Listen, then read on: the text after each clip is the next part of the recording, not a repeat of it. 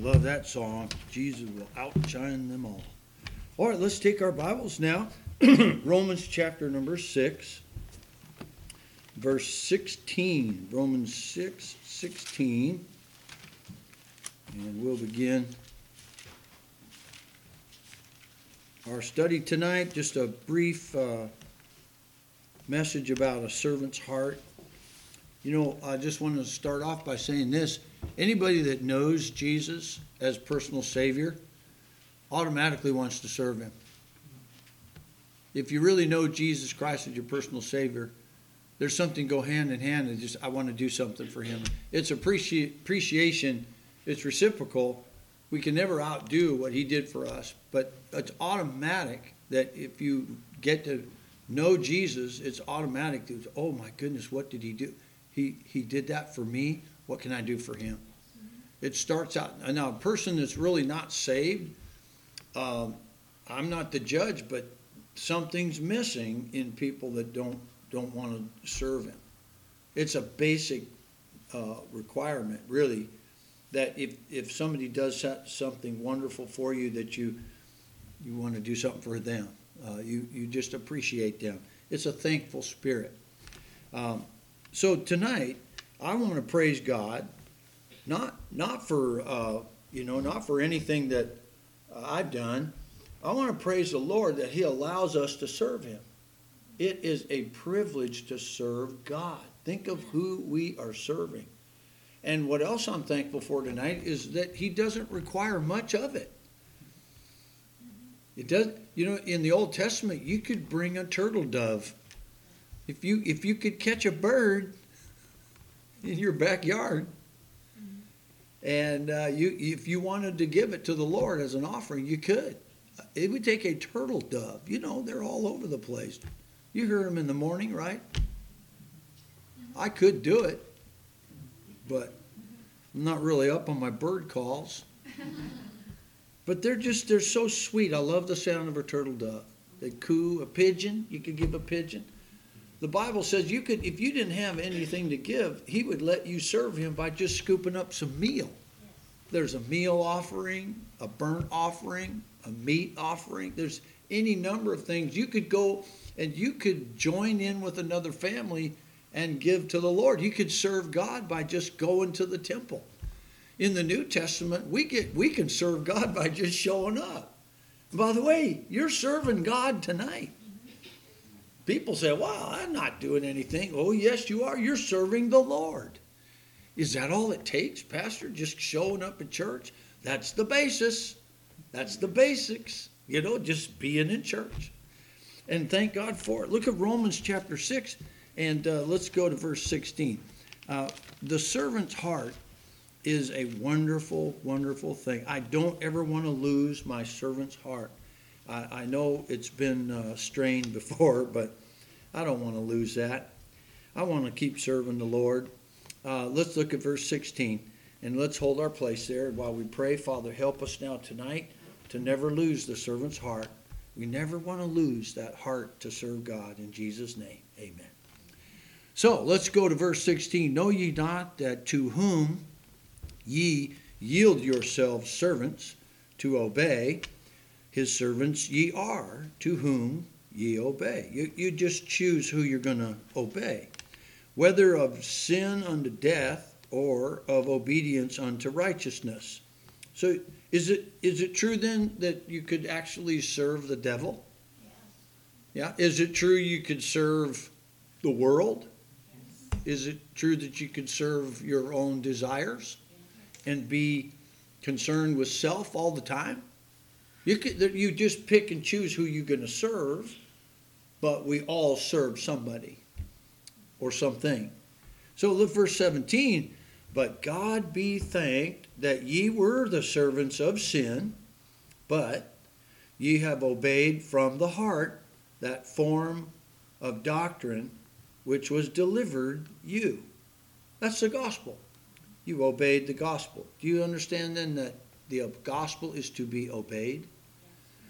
You not only give mental assent to the gospel, but people know the gospel without being saved. So if you give mental assent to something, that's not salvation.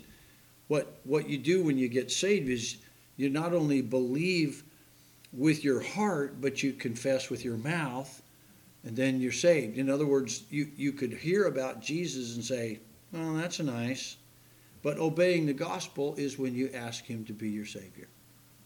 It's simple. You open up your heart to the Lord. So that's how you obey the gospel. Many people have heard the gospel. Not all have obeyed the gospel. So we have obeyed from the heart that form of doctrine which was delivered you, being then made free from sin, ye became the servants of righteousness. Now, wonderful, you serve righteousness. Verse 19, Paul says, I speak after the manner of men because of the infirmity of your flesh. For as ye have yielded your members servants to uncleanness, and to iniquity, unto iniquity, even so now yield your members servants to righteousness, unto holiness. For when ye were the servants of sin, ye were free from righteousness. What fruit had ye then in those things whereof ye are now ashamed? For the end of those things is death. None of us are proud of our life before we got saved. None of us are proud of the flesh. None of us are proud of mistakes and sins that we've committed. We're not happy about any of that. So what fruit did we have? None. But look at verse 22 and 23, and we'll finish there. But now, being made free from sin and become servants to God, ye have your fruit unto holiness, and the end everlasting life. For the wages of sin is death, but the gift of God is eternal life through Jesus Christ our Lord. So you see how the simplicity of just serving God makes you free from sin, and the salvation of the Lord Jesus, once you received it, you became the servants of righteousness. You actually have the ability to serve God now. Because when people are not saved, they can't really serve God. They can be used by God. They can, God never has to say, well, he's not saved, so I have no power over him. God could do anything he wants with anybody. Is that right? He did anything he wants to do. He can take an unsaved man and he can make that man do something for you as a saved person. He can bless you with the world. The unsaved people can actually be a tool in the Lord's hands. But they're not serving him. We who are saved are servants. And remember when Brother Carlson went through the book of Job? That was fascinating. I loved it. I loved every bit of it. And I don't mind taking a long time, with a study. But it starts out when God and the devil had a conversation. The Lord asked him, have you considered my servant? Have you considered my servant Job? That he's a good man. There's none like him. He eschews that which is evil. He cleaves to that which is good. He's a perfect man. Boy, God was so happy to take his servant and match him up with the devil. Now, we're no match for the devil without the Lord. Amen. We can't fight him. But to know Christ Jesus is automatically to want to serve him. Look at Ephesians chapter number 6. So we have yielded our hearts to the Lord, and now we have an opportunity to be his servant. I want nothing more in my life than to be a good servant, a faithful servant. Good, well done, thou good and faithful servant. Enter into the joy of the Lord. Thou hast been faithful over a few things. Now I'm going to make you ruler over many, the Bible says. But look now, in chapter number 6 and verse number 6, it says, not with eye service as men pleasers, but as the servants of Christ, doing the will of God from the heart. When I started serving God, it was very, very rudimentary. I was a babe in Christ. I didn't know how to serve him. I didn't know what to do. I was in a church in San Diego. I got baptized, I started going to church. I learned that you're supposed to tithe. By the way, the word tithe means tenth. That's where they get that. It's a word for 10. So God says, I want you to. So the tithe was before the law in Abraham's day. That's before Moses. During the law. And then in Jesus' day, he told them to tithe. And then Paul said, on the first day of the week, let every man lay in store. So the church is almost like a storehouse for the tithe. Still in this day, we run our church off of that. And there's nothing wrong with it. And the critics, it's not New Testament doctrine. Well, that's just because they're stingy. They come up with doctrines based on their lifestyle. There's nothing in the Bible says you got to give a tithe in the New Testament. And I said, well, that's because you don't want to give a tithe in the New Testament. That's because you're not a cheerful giver. Oh, yes, I am. I'm cheerful. Hey, I like what my pastor said. The Lord loveth a cheerful giver, but he'll accept it from a grouch. All right, so we have this service that God allows us to be part of. It's wonderful. Servants of Christ, verse 6, doing the will of God from the heart. So I learned how to serve God. Now, I'm not the best servant there is. There's lots of people that are much more wonderful servants than I'll ever be. I just like hanging around people that serve God. Amen. Their whole life is wrapped up in serving God. And I'm not ashamed of it. I'm not sorry for it. Do you know that it could be possible that if I wasn't serving the Lord, that it just might be possible that I could be president? Or I could be dead. I got more amens on the last part of that. Wow. So I'm glad I'm serving the Lord.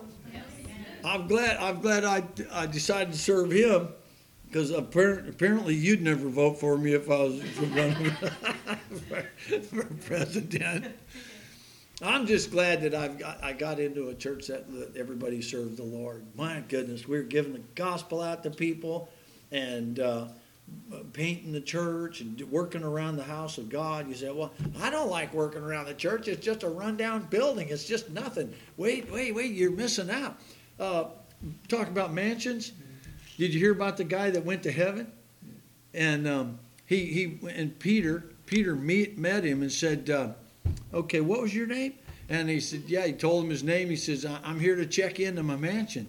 He said, oh, come on, I'll show it to you. And he took his chart and he looked down the chart and found the guy's name. He said, okay, down this way. And as they're walking down the streets of gold and all these beautiful homes and mansions, and he said, wow, that's beautiful. Whose is that? And Peter said, that's where Paul lives. Man, it was all gorgeous, beautiful. And they looked down farther, and he went through all the people down this row, all the famous people in the Bible. And Peter showed him Peter's house, all these big, huge mansions. Got to the end of the street, and there was this little wooden cedar shack. And he looked at it. He goes, okay, that's your house right there. And the guy said, what? That's my house? It's a shack. What? He said, well, that's all you sent up here for us to build with. I'm telling you, lay up treasures in heaven. It might mean something where you're living. I don't know. That's not in the Bible, by the way. I just read it. That's just a story. It had nothing to do with Scripture. But it does. The Bible does say, lay up treasures in heaven where moth nor dust doth not corrupt, nor thieves break through and steal. Down here, it all corrupts. That's why I don't mind painting the church, because there's something to that. I don't mind taking care of this place. I want to take care of the place. I want it to be clean. I ran the vacuum this morning. And I'm not bragging. I'm just saying I got to do that. And now I'm kind of thinking like, uh-oh, my wife's going to get a hold of that one. I can see her wheels turning right now. Thinking, we have a vacuum at home, Pastor Shaver. Is that what you might have been thinking? No, Okay. Me and my big mouth. But it's true though that there's lots to do around the Lord's house. And when you serve God, you're serving Him personally. He takes it personal. We should praise God we have somebody to serve. Now, a servant's heart, there's a couple of elements to the servant's heart. And I want you to go with me, please, to Philippians chapter 2. Let's turn over there. The first thing that you'll find, a servant's heart is always humble. A servant's heart is, number one, humble. Philippians 2, verse 1. Paul and Timotheus, the servants, there it is, of Jesus Christ, to all the saints in Christ Jesus, which are at Philippi, with the bishops and deacons. Grace be unto you and peace from God our Father and from the Lord Jesus Christ. I thank my God upon every remembrance of you, always in every prayer of mine, for you all, making requests with joy for your fellowship in the gospel from the first day until now, being confident of this very thing, that he which hath begun a good work in you will perform it unto the day of Jesus Christ. Even as it is meet for me to think this of you all, because I have you in my heart, inasmuch as both in my bonds and in the defense and confirmation of the gospel, ye all are partakers of my grace. For God is my record, how greatly I long after you in the bowels of Jesus Christ. Now, he was a servant. You notice that? The very first verse. Paul and Timotheus, the servants of Jesus Christ. If you serve the Lord, he adds things to your life. He gives you ability. He gives you direction. If you want to serve him, he will use you. But a servant must be humble. Not seeking fame and glory and power and preeminence.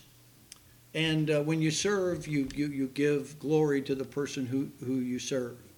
For instance, the Bible calls us ambassadors. And so we represent the King. We're servants of the Lord. We put others first, and it's a very humbling thing. It's very humbling to serve the Lord, to know that we don't deserve to do it, but it's an honor. It is a privilege. And it's a great benefit to our lives to serve the Lord. And it's a humbling thing. I don't know very many servants that are very all proud, because usually they don't last if they have a real streak of pride. You know, how many have met somebody in church that forgot that they were serving the Lord, and that maybe they felt that they were the ones to be served? I've even had people in leadership that acted like they were the ones that were to be served, not the ones that were doing the serving. My pastor, a long time ago, he asked one of his staff members to come into his office, and they were talking, and he looked at his shoes. And he went over to the cabinet, and he told, who was the president of the college, and he was sitting down, and the pastor went over to the bookcase and grabbed one of those old-time shoe boxes, you know, the shoe shine kit, the one where you put your foot up on that fake thing, flipped it open, got on his knees, and shined his shoes. And it wasn't a fake thing. It was just, your shoes really need shining, and he did it while he was talking to him. He's the pastor of the church. Now, I think if I tried that, it wouldn't be genuine. I'm not trying to copycat people, by the way. I don't like shining your shoes. But no, really, I mean, there's things that people do that's genuine. Yes. And then there's stuff that people do just out of show. So a heart of a servant is first humble. Mm-hmm. Now, let's go to Acts chapter 18. The second element that we're going to talk about tonight is that the element of being teachable. I've noticed sometimes in life where some Christians don't like to be taught anything. And we are servants. We have a generation that it's in the United States that's dying right now, and they serve the Lord. They served Him. They served their country. We'll talk about that in a minute. But be teachable. Let somebody teach you something. Always have a teachable spirit. Acts 18, verse 7. And he departed thence and entered into a certain man's house, this is Paul, named Justus, one that worshipeth God, whose house joined hard to the synagogue. That's like I was thinking about my house joining up to David's in the servant's quarter. All right. And Crispus, verse 8, Crispus, the chief ruler of the synagogue, believed on the Lord with all his house, and many of the Corinthians, hearing, believed, and were baptized. Then spake the Lord to Paul in the night by a vision. Be not afraid, but speak, and hold not thy peace, for I am with thee, and no man shall set on thee to hurt thee, for I have much people in this city. And he continued, here it is, this is why he was able to continue there. He continued there a year and 6 months. It's a year and a half. What was he doing? Teaching the word of God among them. A year and a half. You know why he was able to stay there and teach? Because they had a teachable spirit. People that wanted to learn more about God. They wanted to learn the scriptures. By the way, he was an awesome teacher too. I love my teachers. I love the teachers that I had in college. I love my teachers now that I'm out of high school. Just yesterday, I got out of high school. I look back on my teachers that I had in grade school. My goodness, fantastic women that loved God. Our music teacher in grade school went around with a harpsichord or whatever you call it. What's that? You do the chords up here and you strum it. Auto harp. Yes, it's an auto harp. She went around to the portables and auto harp singing Christian songs in 1965 and 66 and 67. She'd come to the portable and Ezekiel saw the wheel way up in the middle of the sky. Ezekiel saw. We'd learn Christian songs in public school. You know, I thank God for my teachers. Because I've had some wonderful teachers.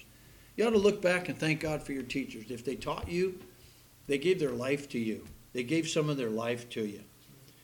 And you know, these people in Corinth, they got to sit and listen to the greatest Christian outside of the Lord Jesus, the Apostle Paul. I think he was one of the greatest Christians, if not the greatest preacher. And they had no idea who was in their presence, but they sat down. For a year and a half, he taught them. Thank God for your teachers. But don't lose the teachable spirit. A servant has a teachable spirit. A servant is a humble person. And remember, in Berea, they were more noble because they wanted to go home and search the scriptures to see if what Paul was teaching was right. They had a teachable spirit. Boy, it's hard to be around people that sometimes don't think you've got anything for them and they don't want to listen. But if we have a teachable spirit, it's a good... My dad taught me that. Know what he said? Now, by the way, we never went to church. I grew up, we never went to church. But my dad taught me something I never have forgot. He said, son, I don't care who it is, every single person in this world can teach you at least something. You can learn something from every single person in the world. I thought, that is so good. So have a teachable spirit. As a servant, we serve the Lord because we're humble and we have obeyed the gospel. We have yielded ourselves to righteousness. And now we are ready to be taught. And God is wonderful. By the way, did you know that Jesus taught more than he preached? He taught them. And there's some fantastic teaching in the Bible. If you look at it, Jesus taught disciple. Think about the word disciple. Discipline. He taught them how to discipline their lives. Disciple, disciplined. That means they had a regular routine, motivated by a code of ethics and behavior. That was discipline. We discipline our children, don't we? Some people think it just means you go and get mad at them and yell at them and put them on restriction. No, we're under discipline all the time. But discipline is wonderful. Jesus is trying to disciple us. That's where we get the word disciple. You cannot be my disciple if you do not take up your cross and follow me and serve me. And so God wants us to do this. We have a whole nation today of servants that are dying. World War II. Guess what today is? Today is D-Day. 77 years ago. 77 years ago. There was over 1 million soldiers. There were over 23,000 paratroopers.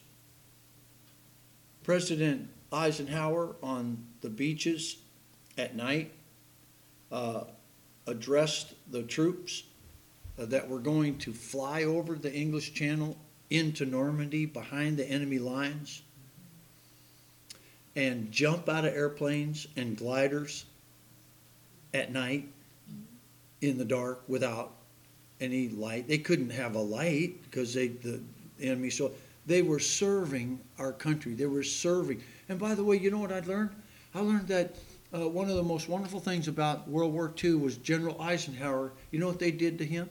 They noticed that he was junior to so many of the Allied generals, Montgomery and so forth over there. They gave him 4 stars so that he would be equal, because they made him the Allied commander of all the Allied forces. And on D-Day, he went over. But guess what? It was wonderful, because the people that outranked General Eisenhower, like Montgomery and some of the others, I think there was Hodges and other men. I'm not sure exactly, but there were others that outranked him, but they served him, and they were glad to do it. Did you know I think it was Montgomery, he was in charge of American generals under him. He was in charge of Patton and some other generals, and they said, we don't mind it. He's a great guy. We don't mind serving. I don't mind serving other people. Man, if we can get the job done, I don't care what rank a person is. If I can be a blessing to you, I don't care how old you are in the Lord. I don't care if you've been saved 10 months. I can serve you.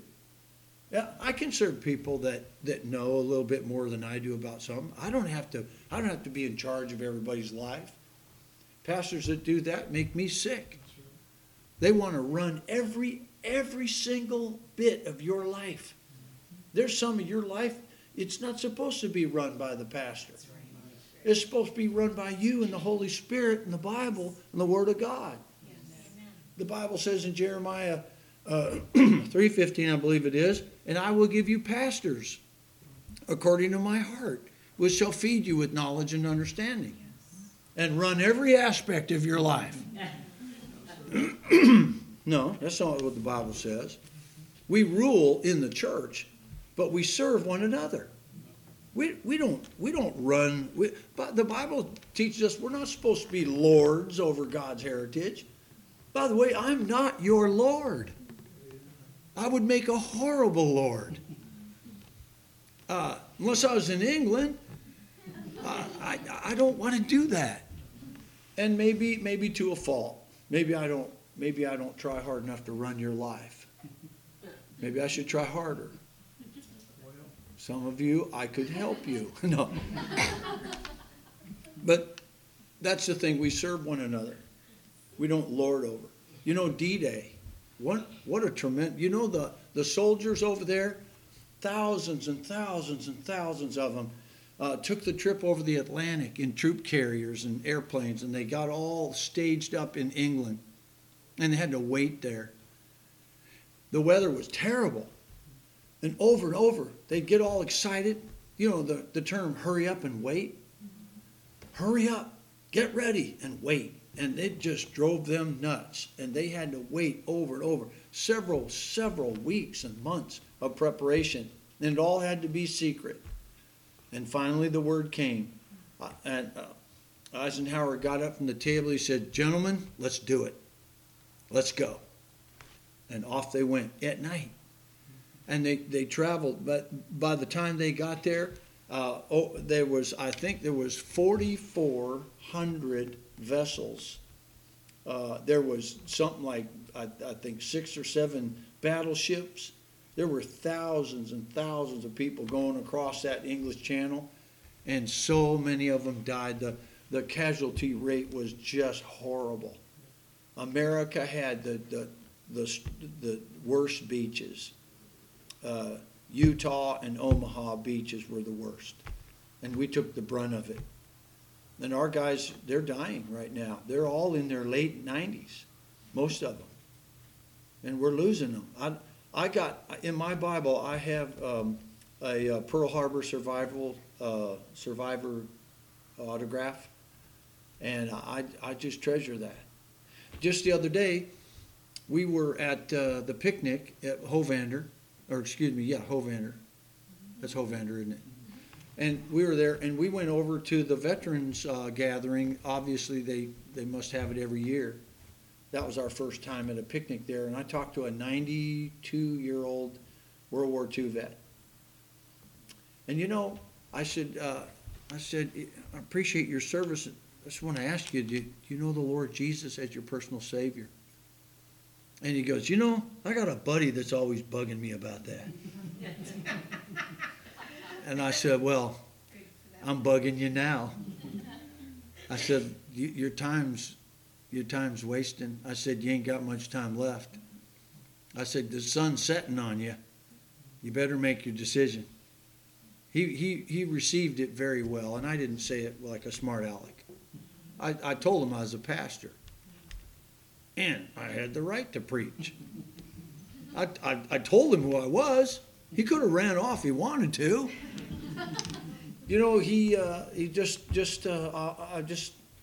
I just wonder, how did our nation get to where there was so many thousands and thousands and thousands of people that loved our country and wanted to serve our country? Military, it's called the military service.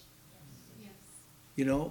We serve as police officers, we serve as cooks, we serve our employer, we're in the service. With some people serve other people, some people serve children, some people serve at the hospital. We serve. It's a beautiful title. I want to be known as the servant of the Lord, because that's the only thing I can do well. I don't know much else. If there's a pot of gold out there and it's just sitting there, I'd be pretty dumb not to go over and scoop it up. Amen? I mean, really, if there was a pot of gold out in the parking lot, wouldn't it be kind of dumb for us to just say, oh, that's just gold, I'll let somebody else have it. Oh, you're so spiritual. Thank you. I'm taking it.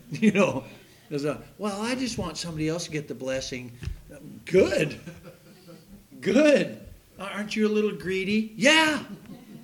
I want to serve the Lord. He's got rewards. Oh, I just want somebody else to get my rewards. You're not too smart. You better get the rewards God wants for you. That's not wrong. I want to serve the Lord. I want to keep serving Him. I tried to serve my country. I really did. And I'll serve my country anytime God wants me to. But I'm just glad I didn't die over there. A lot of people did. It was terrible. The casualty rate was just amazing. Well, we have 77 years ago, on June 6th, 1944. I wonder what would happen if our country had a problem now. I just don't think there's a lot of people that have that servant's heart anymore. I got it. I want it. You know, if I'm 95 years old, just put an M16 in my hand. Wheel me up to the front lines. I'll fight. I'll fight for you. I'll fight for the Lord. I got nothing to lose. You know, America needs servants. Be a humble servant. Be a teachable servant. Be a faithful servant. Look at our last verse tonight, Revelation 22. I hope you understand that serving the Lord is the greatest privilege that you'll ever have. To serve God. Because in the days when we're all done and we're in heaven, and you say, what are we going to do up there? Well, I know one thing, we're going to eat. We're going to check into our cedar shacks or our mansions. We're going to be blessed. We're going to sit down and we're going to eat the Lord's Supper. Look at verse 3 in chapter 22, 1 through 3. And he showed me a pure river of water of life, clear as crystal, proceeding out of the throne of God and of the Lamb, in the midst of the street of it. And on either side of the river was there the tree of life, which bare 12 manner of fruits. Have you ever wondered what kind of tree would bear 12 different kinds of fruit? I have 2 apple trees and they're yet to yield. I don't know what's going to happen, but they better start yielding.